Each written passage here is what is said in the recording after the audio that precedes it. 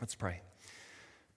Father, as we spend a few minutes considering your word, the wonderful message of your word, give us open hearts and minds to receive. By your Holy Spirit, change us to be more like Christ. And it's in his holy name that we pray. Amen. Please be seated.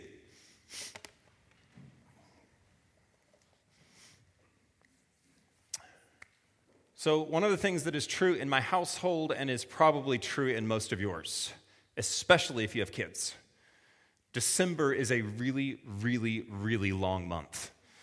Because Christmas just seems to stay out there, and every day just seems longer and longer, and they can't wait to get to the presents. Well, one of the things that happens with me, and it's happened, I think, only twice this year, is I sometimes get annoyed. I sometimes get driven crazy by some of what my kids are doing. And I threaten to cancel Christmas. Now, please don't tell my kids I don't think I'd ever cancel Christmas. But they don't need to know that. It's a threat. I will cancel Christmas. However, there was a point where Christmas was canceled. And it didn't go very well. In 1647, Parliament canceled Christmas. And it would last for about 13 years. And it was bad enough that shop owners had to keep their shops open on December 25th. They had to work. London police looked for people who were preparing Christmas food. You could be jailed for celebrating Christmas. Now, as you might imagine, the everyday person did not much care for this. There was rioting, there were pamphlets, there were all kinds of things done to overturn this. Here was one of the primary reasons for canceling Christmas: to get rid of the joy.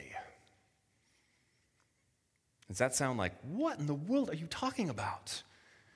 Because Christmas was seen by Parliament, by many of the Puritans, as something that was about repentance and remorse and not celebration.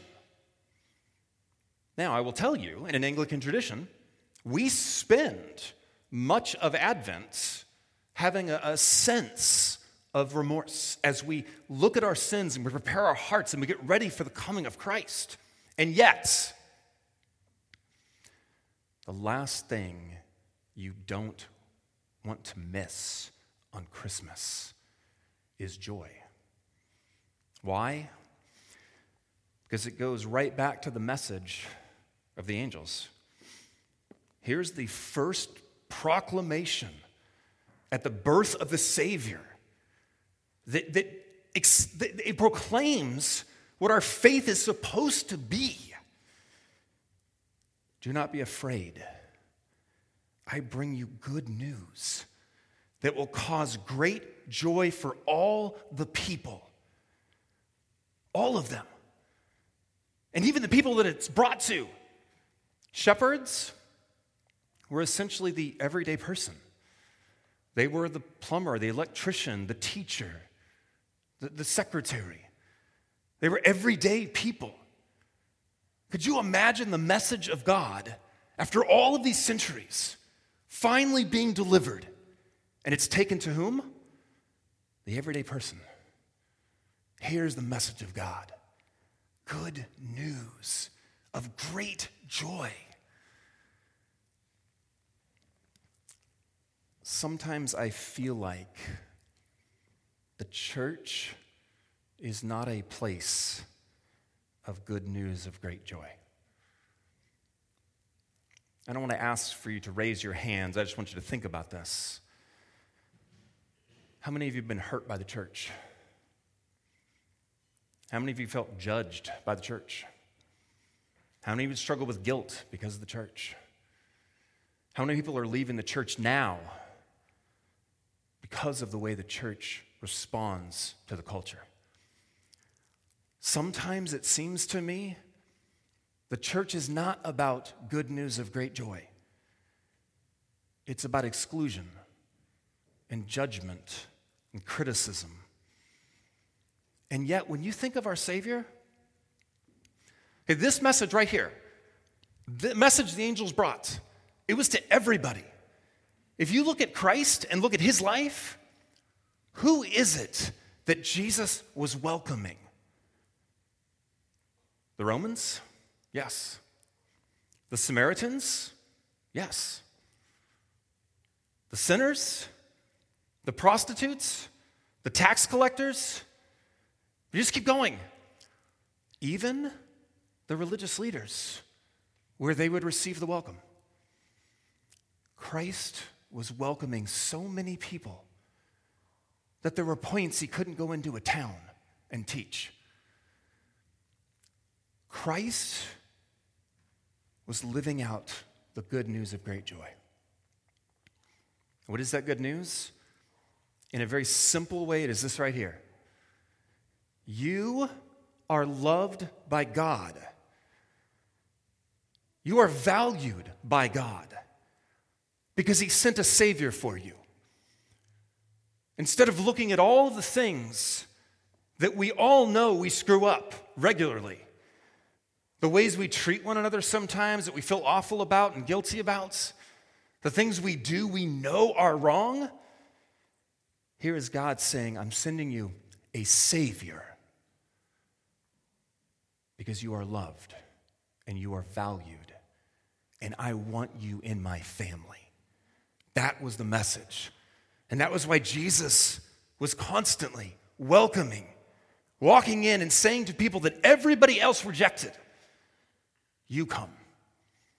Do you know how crazy it was that he asked a tax collector to be one of his primary disciples? They were hated. They were considered traitors. And he took one of them and said, I want you to be one of my disciples. Because he was welcoming. Because it was good news that was meant to be joyful. My wife asked me what Christmas show I was going to use in my sermon tonight. Because I always have to. We watch a ton of Christmas shows, and I know I should use something like The Star, because it's Christian and it has Jesus in it. But I'm going to use Home Alone because I love Home Alone. If you've not seen it, you should watch it. It's a great movie. But there's one part of Home Alone, and if you don't know it, essentially a family leaves their 10-year-old son, Kevin, at home, and then burglars try to get into the home, and Kevin makes them pay.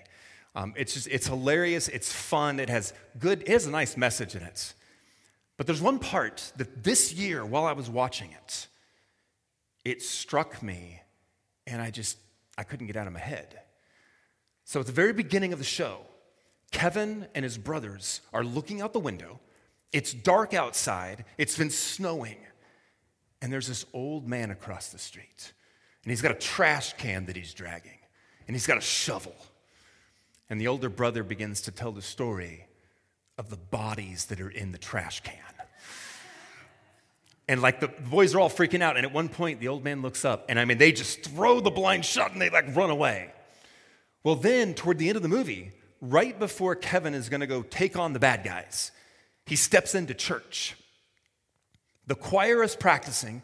Kevin is sitting in a pew, and he suddenly looks over, and there's the old man sitting in the pew. And the old man just looks over him, and Kevin just slinks back into the pew. And the old man walks over to him, and he says, Merry Christmas.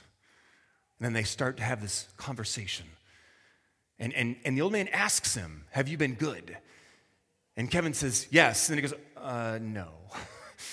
And the old man kind of laughs. And then he says this line.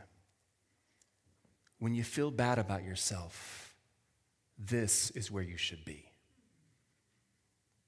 That line.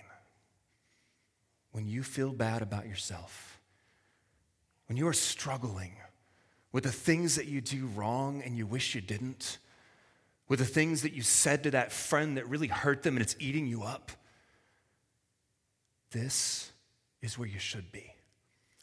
Because this is the place of good news and great joy. This is the place where you are told, you are still loved. You are still valued. There is forgiveness. There's a new start. Come. You are welcome here. And that's what I hope you hear this Christmas. God wants you to have peace. And he wants you to know he loves you. And this Christmas, you can celebrate. You can be part of his family. Let's pray. Father, thank you so much for your incredible love for us. That you would do anything it took to bring us into your family, to make us your children. Lord, help us to embrace that, especially this season. The good news of great joy that we can be redeemed and loved and have peace. This we ask in Jesus' holy name. Amen.